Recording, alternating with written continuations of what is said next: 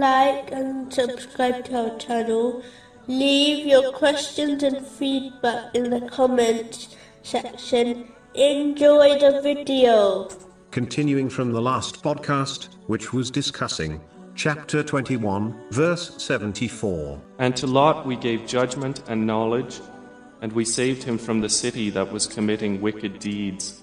If Muslims desire true wisdom, which benefits them in both worldly and religious matters, they must learn and act on both the Holy Quran and the traditions of the Holy Prophet Muhammad, peace and blessings be upon him. Behaving in this manner leads to true understanding, which strengthens one's faith and obedience to Allah, the Exalted, through fulfilling His commands, refraining from His prohibitions, and being patient with destiny, according to the traditions of the Holy Prophet Muhammad, peace and blessings be upon him. And understanding is therefore far superior to just memorizing. It is why some Muslims, who truly understand only parts of the Holy Quran, will be more obedient to Allah, the Exalted, than others, who have memorized much of the Holy Quran, and narrations of the Holy Prophet Muhammad, peace and blessings be upon him.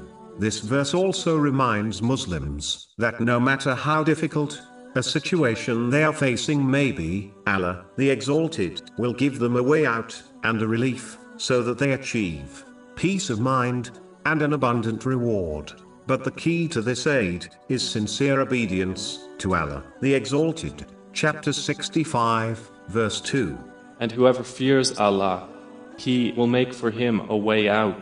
A Muslim should never doubt this, as history clearly shows the countless times Allah, the Exalted, granted victory and safety to His obedient servants in the face of impossible odds, such as saving the Holy Prophet Ibrahim, peace be upon him, from a great fire. Chapter 21, verse 69.